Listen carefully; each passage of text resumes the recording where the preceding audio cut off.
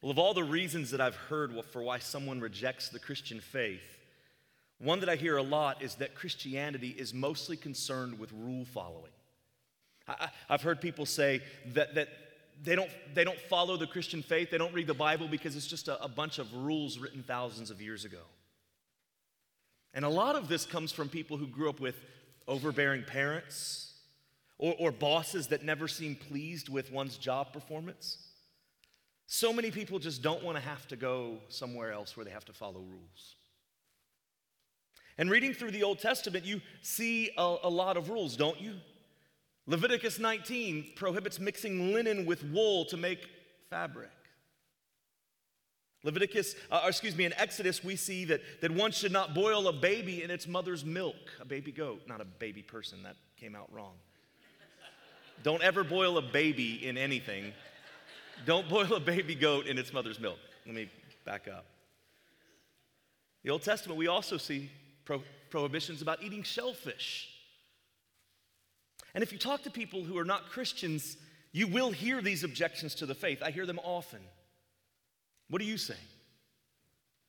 On the surface, these standards, and there are standards in Scripture that we have to follow, just seem like a set of rules, like every other religion has. Don't do this, you're allowed to do this. And it narrows what our behavior is allowed. And no one wants that.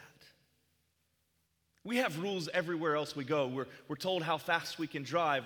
We're told what kind of car emissions that we can have. We're told what schools we have to send our kids to. We're told at work what we have to do there every single day. We don't want another set of rules. I get that. I understand that. And I'm not going to go through each one of these verses. There are explanations to all of those Old Testament rules that seem archaic or strange to us. But they are examples of what I've heard from people, and maybe you have too. Why are you not a believer? Why don't you follow the Lord? These seem strange to me. So how do you respond? Maybe you will feel the urge to apologize. Maybe you don't even know what to say, so you avoid all interactions with people, and that's what I've heard from people too, is I just don't know what to say when people come at me with these arguments, so I just don't ever talk to them about Jesus. You may even give up reading your Bible because it seems like there are so many contradictions and strange laws and rules that God has given to us or given to his people for that time and purpose. And so you just give up on the faith altogether. Now that's one extreme.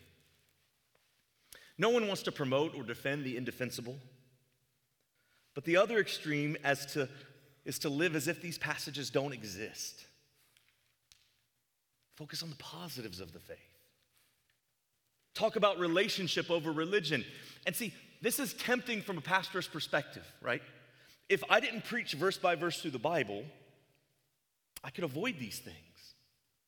I could avoid those strange passages and just talk about the ones that I'm comfortable with, the ones that I know, the ones that won't offend anybody. But when we take a book of the Bible and we begin in verse 1 and we go through to the end of the book, you can't avoid some of these things.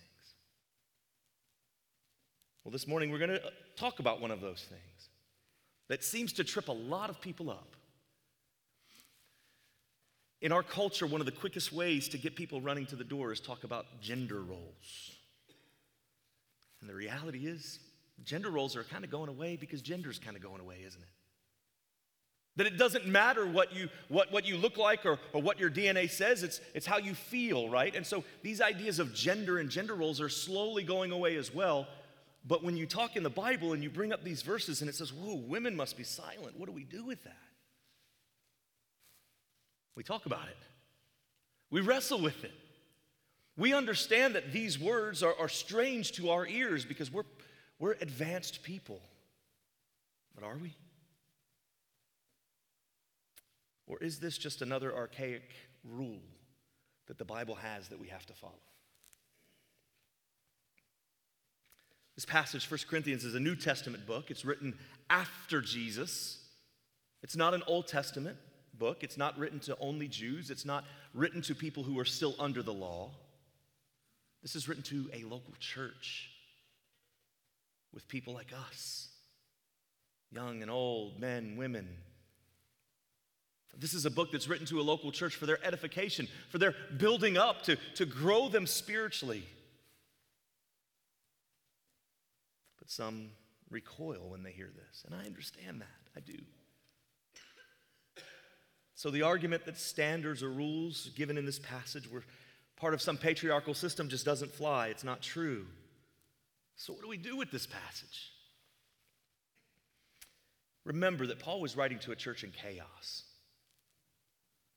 For 14 chapters already, we've read and we've studied a church that we would not want to switch places with. And we can talk about all of our things, and every church can, all of the bad things that go to define us as a church. Every single church has those.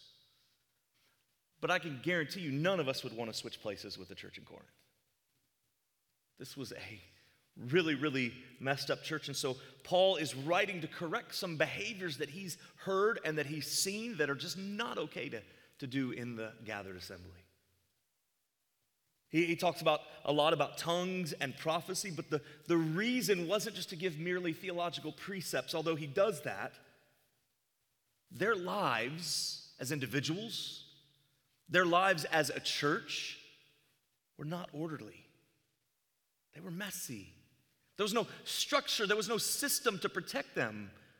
And so each person did what was right in their own eyes. They weren't a church that was very welcoming to outsiders, because you can imagine what we read last week, people coming in and giving all sorts of tongues and prophecies with no order and no regulation, and someone from off the street comes in and hears this, they're running for the exits as fast as they can. They were a congregation that divided over secondary and third level issues. It was an unhealthy church, but it was still a church. And Paul still had hope for them. Paul hoped that they would grow in their maturity so that the things dealt with in here would be, oh yeah, well that makes sense now. So the difficulty, we've already addressed some of the tongues and prophecy stuff. The trouble for us today is not so much that. The trouble is when Paul tells women they must be silent in the church. And the difficulty for us reading any passage written to a New Testament church is whether or not the command or recommendation was given to that church for a specific instance, or it was given to every church for all time. People who hold that the Bible is God's word can land on different sides of application and interpretation. So people tell me often, I just read the Bible and that's all that I say.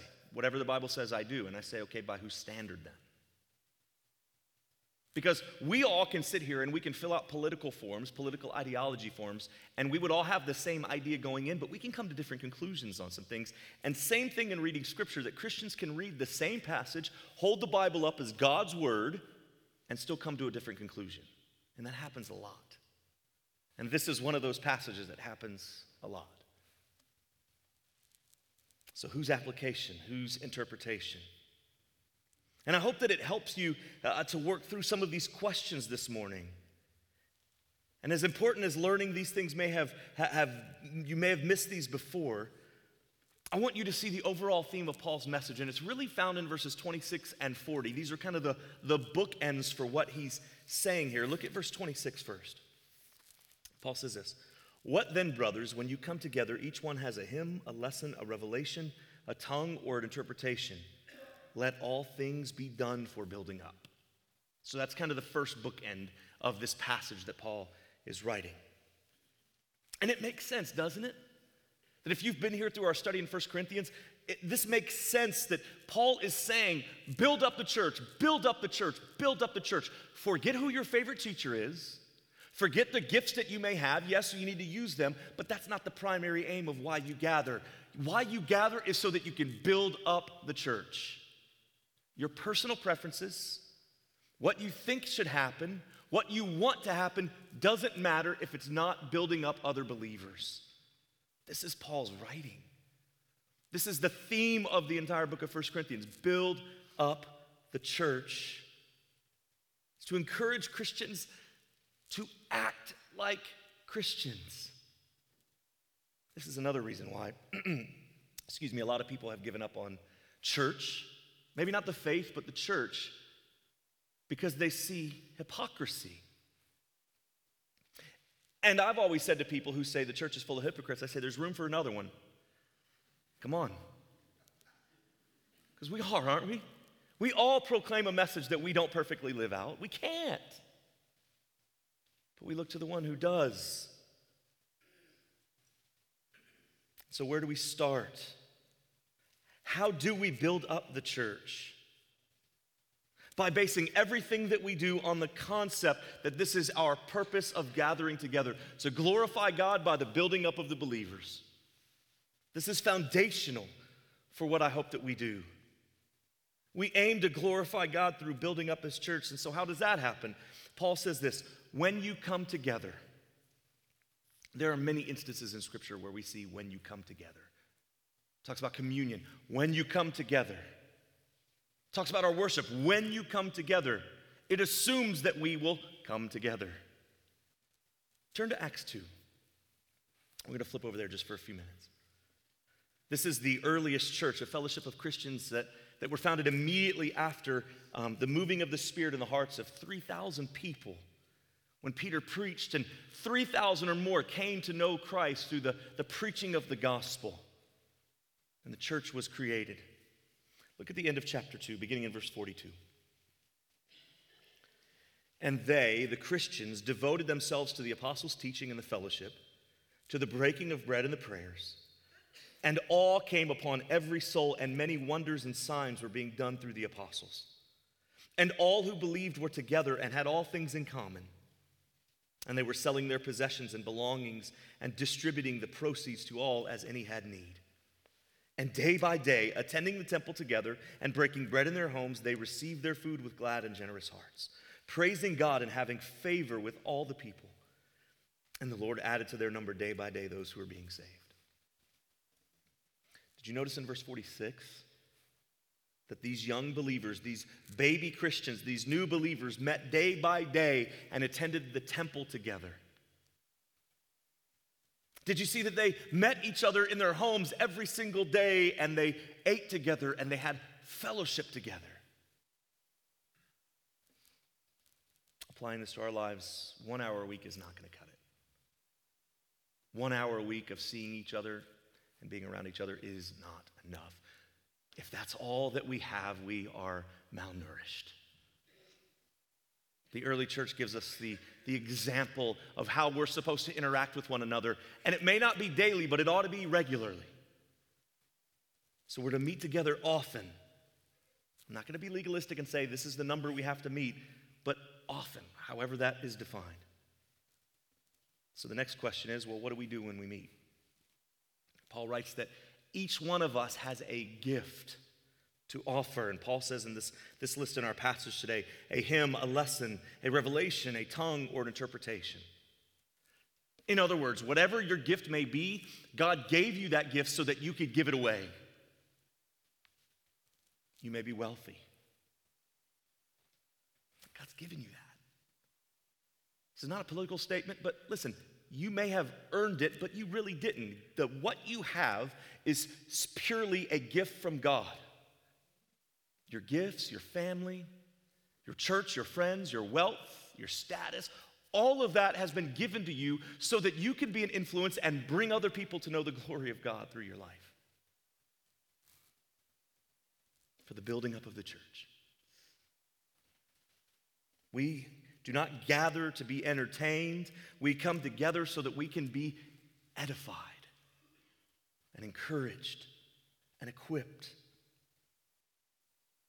But you see how the basis for the local church, this idea that Paul has laid out in 1 Corinthians, you can see how this could cause a problem.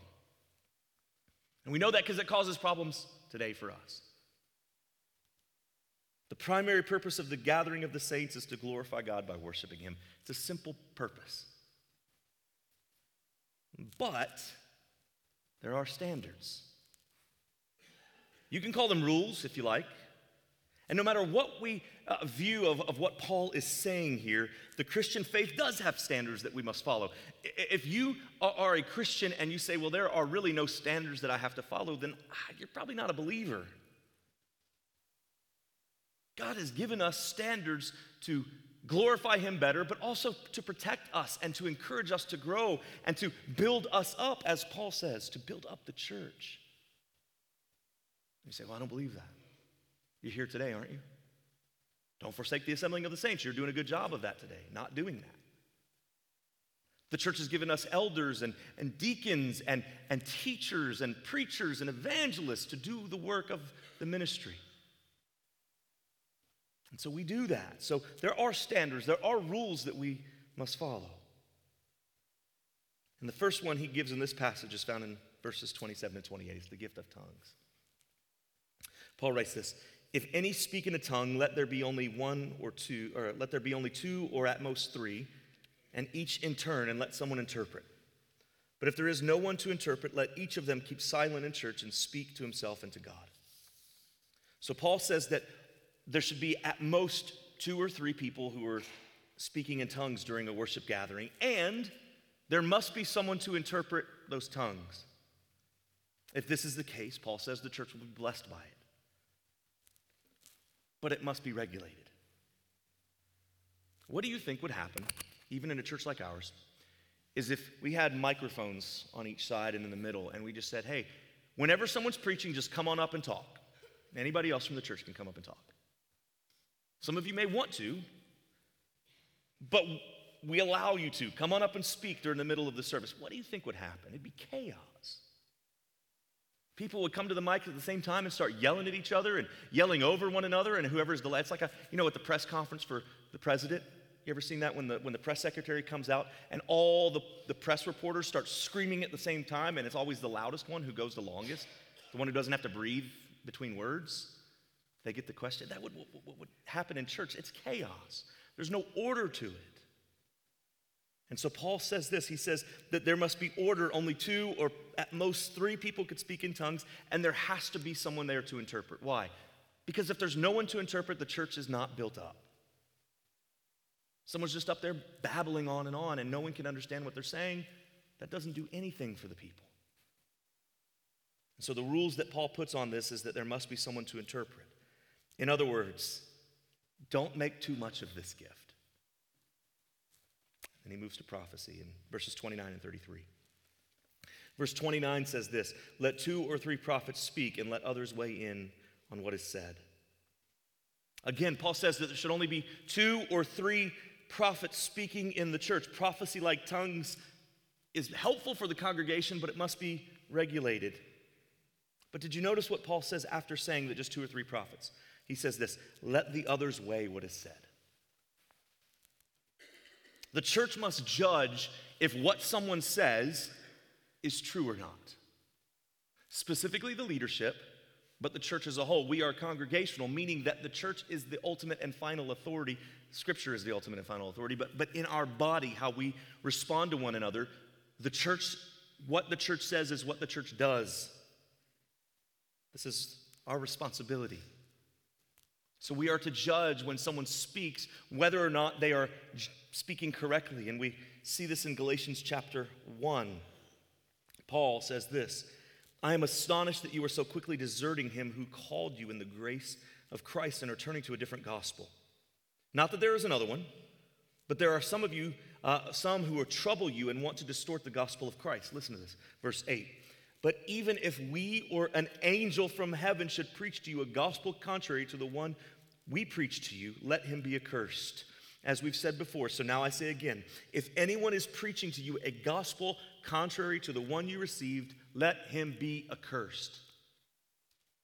If there was one verse in the Bible that I would put on this side of the pulpit, this is what I would put.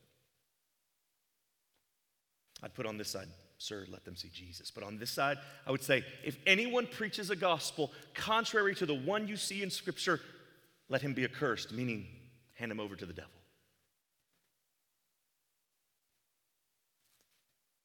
How then is prophecy judged? We must compare what's being said to what we know in the Bible.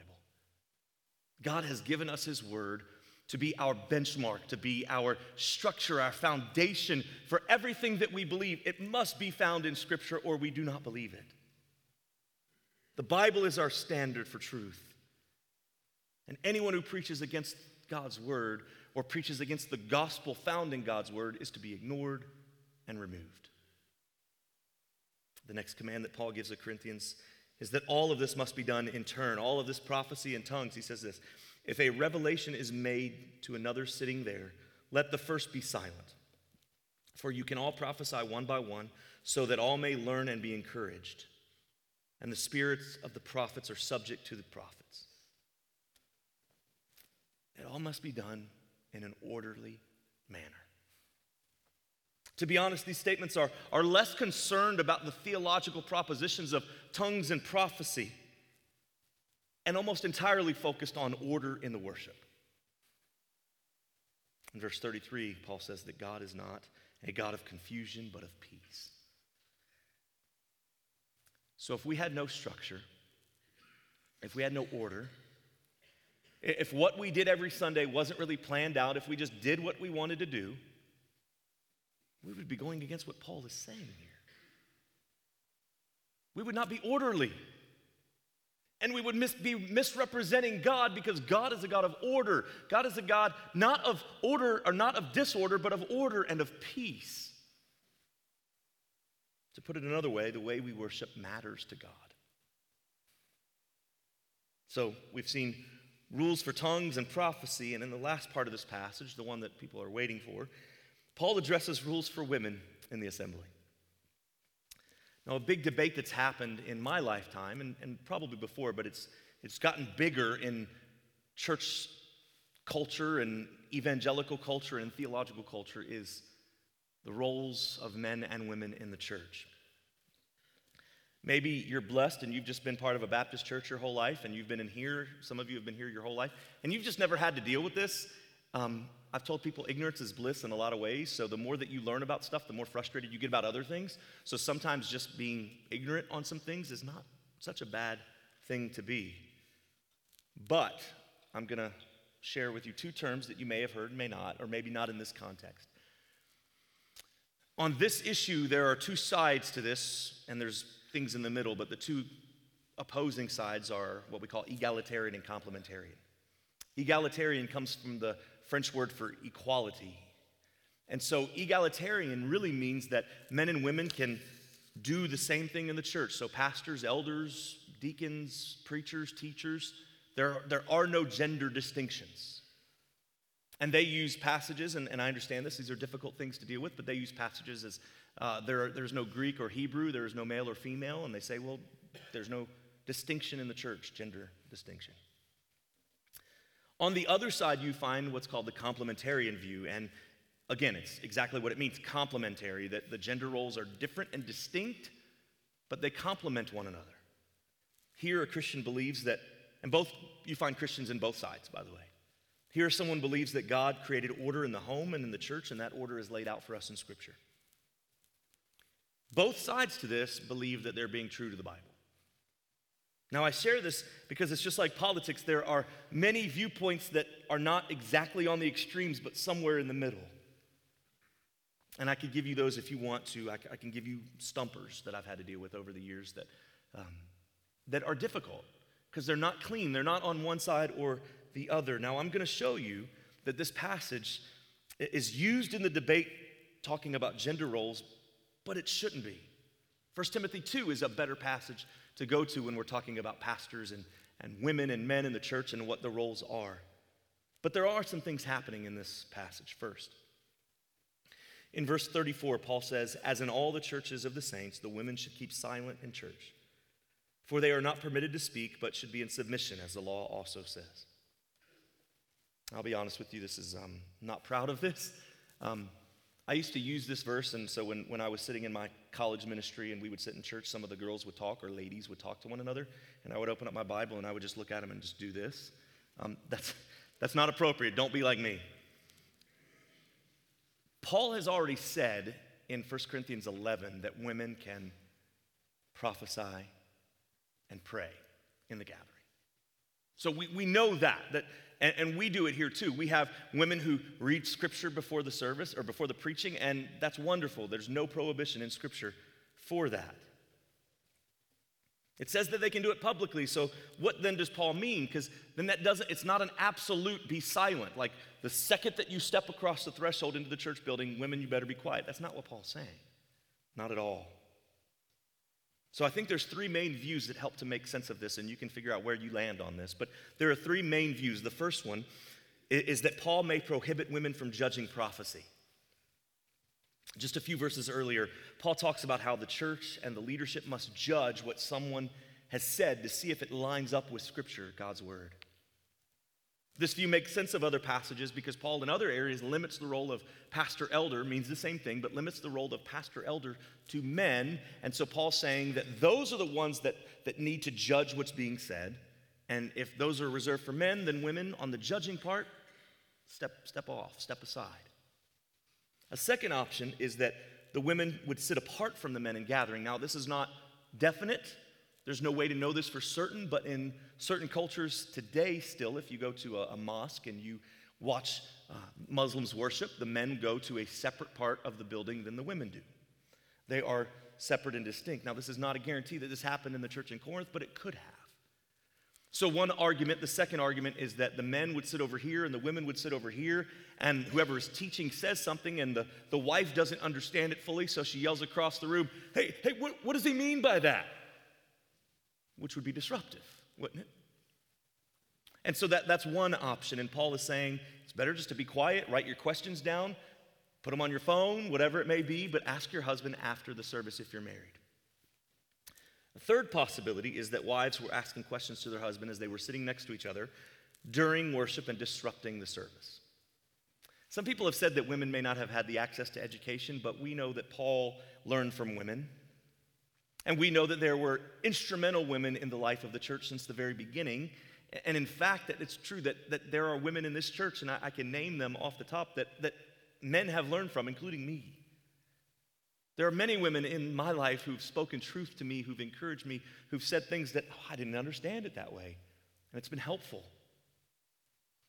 But maybe they were doing it in the middle of service to a point where you have so many people talking at one time where you can't hear what the preacher or the teacher is saying. This would have been seen as shameful to their husbands. In this culture, in the early church culture, gender roles were very distinct and different, and so it would have been shameful for a woman to speak in the church. So whatever your view on this may be, there were women in the Corinthian church who were disrupting worship. That's clear. There were also men who were disrupting worship, but here specifically is Paul is addressing the ladies in the service, and women had a right to speak in the service, but it had to be done orderly. Speaking out of turn or without the culturally appropriate view of her husband was shameful to a woman. And if it's shameful in the marriage relationship, which is a picture of Jesus and his church, that relationship between a husband and wife is bigger than just two people who fall in love and marry each other. If you're married, your marriage is a picture of Jesus and his bride, us. And so when that gets distorted, so does the gospel. And so Paul is saying that if you're causing shame to your husband, it distorts the truth of the gospel to the people who don't know Christ. So whatever your view on this may be, there were problems in the worship. It was disrupting the worship. Again, Paul is focusing on proper behavior in the gathered assembly, and he anticipates that people will not be all in line with what he's saying. Some will question him. I've heard and read accounts of Christians who say, you know what, we don't agree with everything Paul writes. And we follow Jesus. We love Jesus, but Paul, I'm not so sure about Paul. Well, Christian, that's a rejection of the entire Bible. The black letters in your Bible are equally from God as the red letters. There's not one word in this Bible that is more important than another because they are all from the Word of God, from the mouth of God. They're God-breathed. God is saying these words. God is inspiring these writers to write in their personality, but what they're writing down is directly from God through the power of the Spirit. So we can't create separate Bibles here. We can't do the Thomas Jefferson thing where we cut out the things we don't like and keep the things that we like in there. Every word is important. So Paul is saying this, and he anticipates this question arising. And so in verses 36 through 38, he's saying that what he's writing is not him, it's from God. He says this, "Or was it from you that the word of God came? Or are you the only ones it has reached? If anyone thinks that he's a prophet or spiritual, he should acknowledge that the things that I'm writing to you are a command of the Lord. If anyone does not recognize this, he is not recognized." In other words, if you don't pay attention to the words that Paul is writing here, you're ignorant of what God wants. That's what he's telling the church. He's saying, I'm a prophet, or I'm a pastor. I'm a guy who's writing these words, but they're really not from me. Yeah, I put my name on it, but these words are from God. As if the Lord is somehow he is in our midst, but it's as if we saw him standing here and speaking like he did to Moses. That's what the Bible is to us. His words are authoritative because they are from God. So then Paul moves to some final thoughts. In verses 39 and 40, he writes this. "So my brothers, earnestly desire to prophesy, and do not forbid speaking in tongues. But all things should be done decently and in order." Earnestly desire to prophesy and speak in tongues, meaning that it's better for you to be a blessing to someone else than to keep the blessing for your own self. God has given you gifts so that you can give them away. But I want you to focus on verse 26 and verse 40 for a second, because these are the bookends of this thought that Paul is writing. Do you see how they connect together? Verse 26, "Let all things be done for the building up."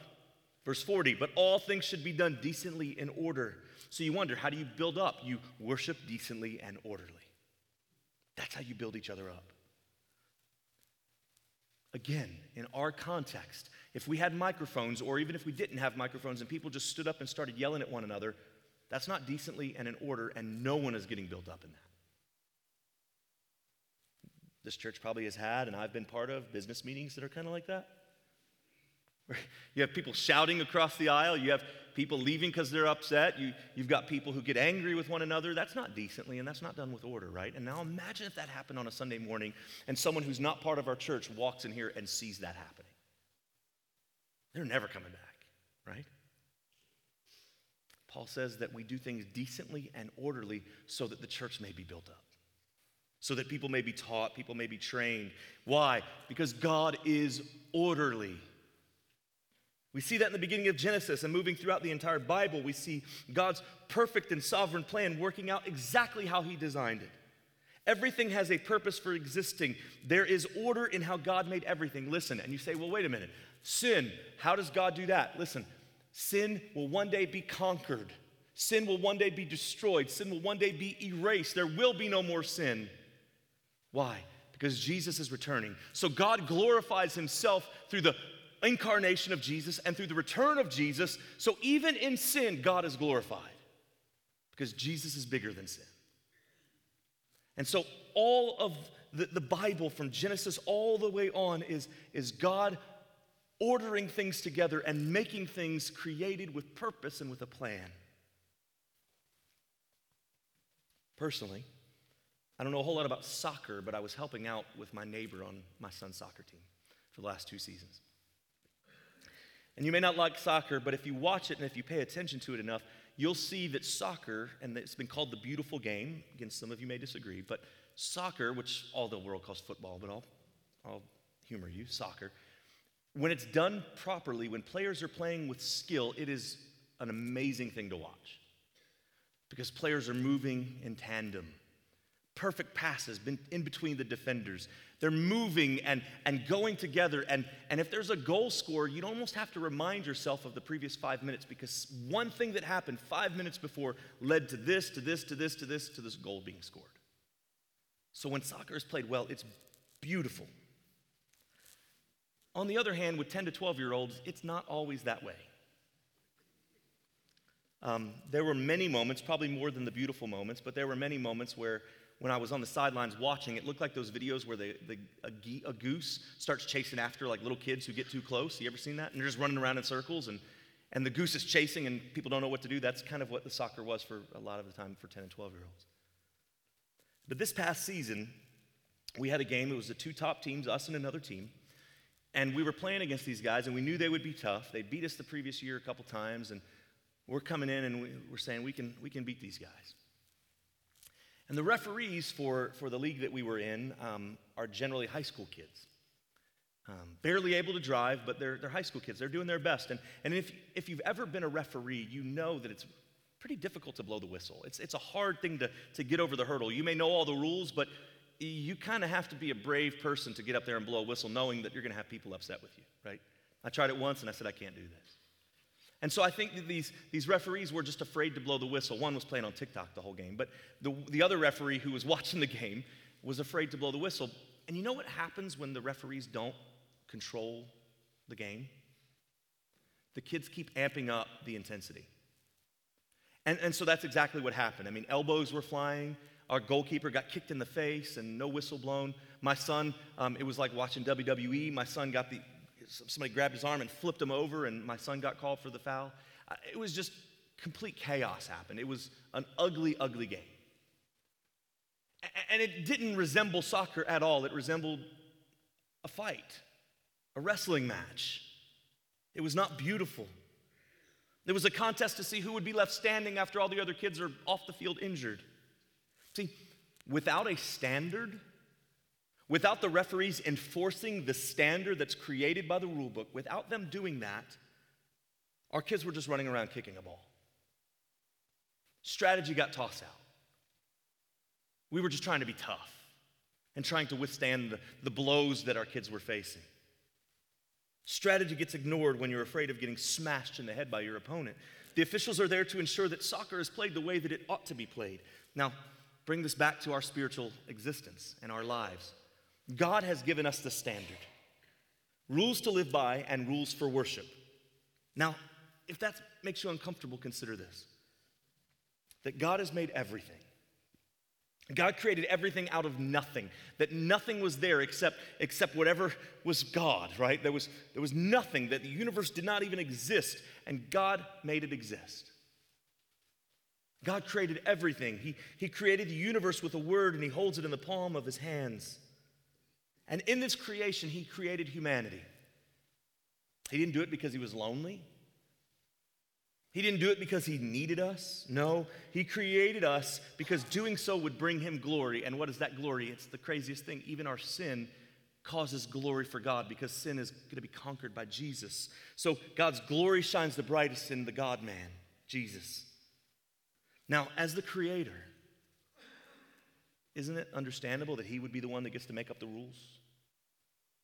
God is the one who created everything, so he makes the standard. If you've ever created something, a work of art, it's yours. If you created a painting and you spent months and months painting this, and I come over to your house and I grab a knife and I just cut through the painting, that's not okay. I have no right to do that. But if you, as the artist, decided, I don't like this anymore, or I like it better when it's in pieces, and you cut it up, you are perfectly okay to do that. So God created everything, so it makes sense that he gets to create the rules for what we are to do. He gets to do whatever he wants with his creation, and God has decided to let us be part of that story. But at its core, at the core of what sin is defiance against that. Sin is when we say, I'm the one who gets to make up the rules. I'm the one who creates the standard. It's my choice, my freedom. I get to do what I want. Every sin can be traced back to this attitude, that it's me. I am now the God, lowercase g, God of everything, of my life. I'm sovereign over my own existence. Isn't that what we hear? The stuff that you see on the news, the stuff that you hear, isn't that what makes you mad? The fact that you can do and be and think and act in any way that you want. Why? Because you are the center of the universe. It doesn't matter who you hurt. It doesn't matter what happens to other people. Do whatever makes you feel good, right?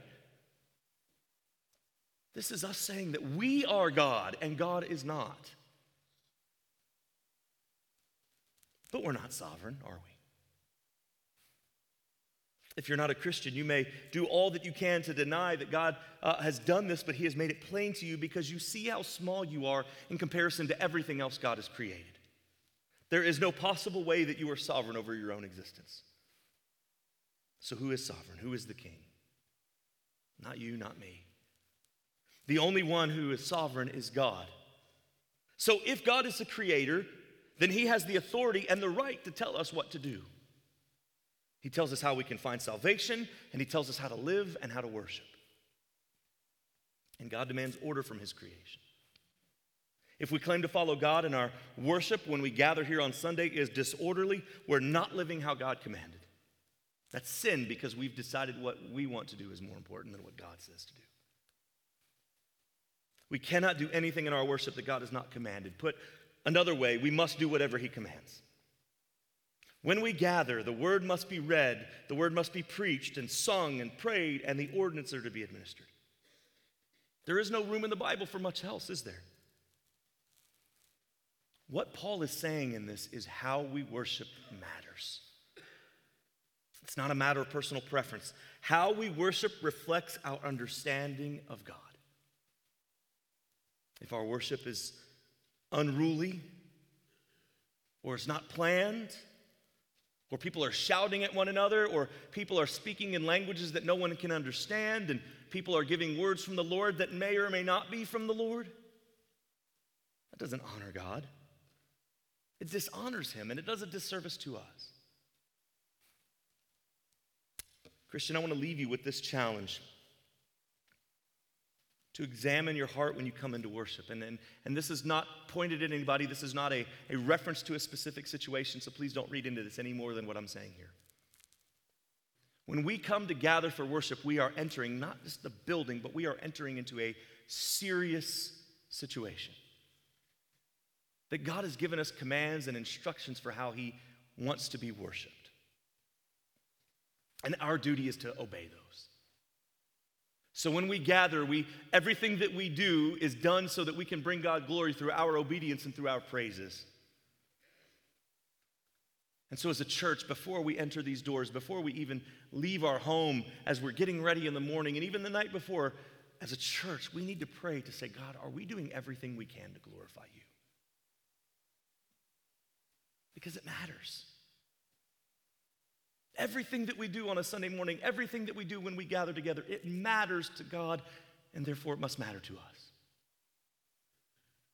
Church, I challenge us to examine God's word to see if this is what God says.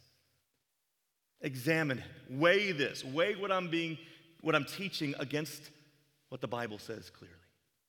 Would you pray with me?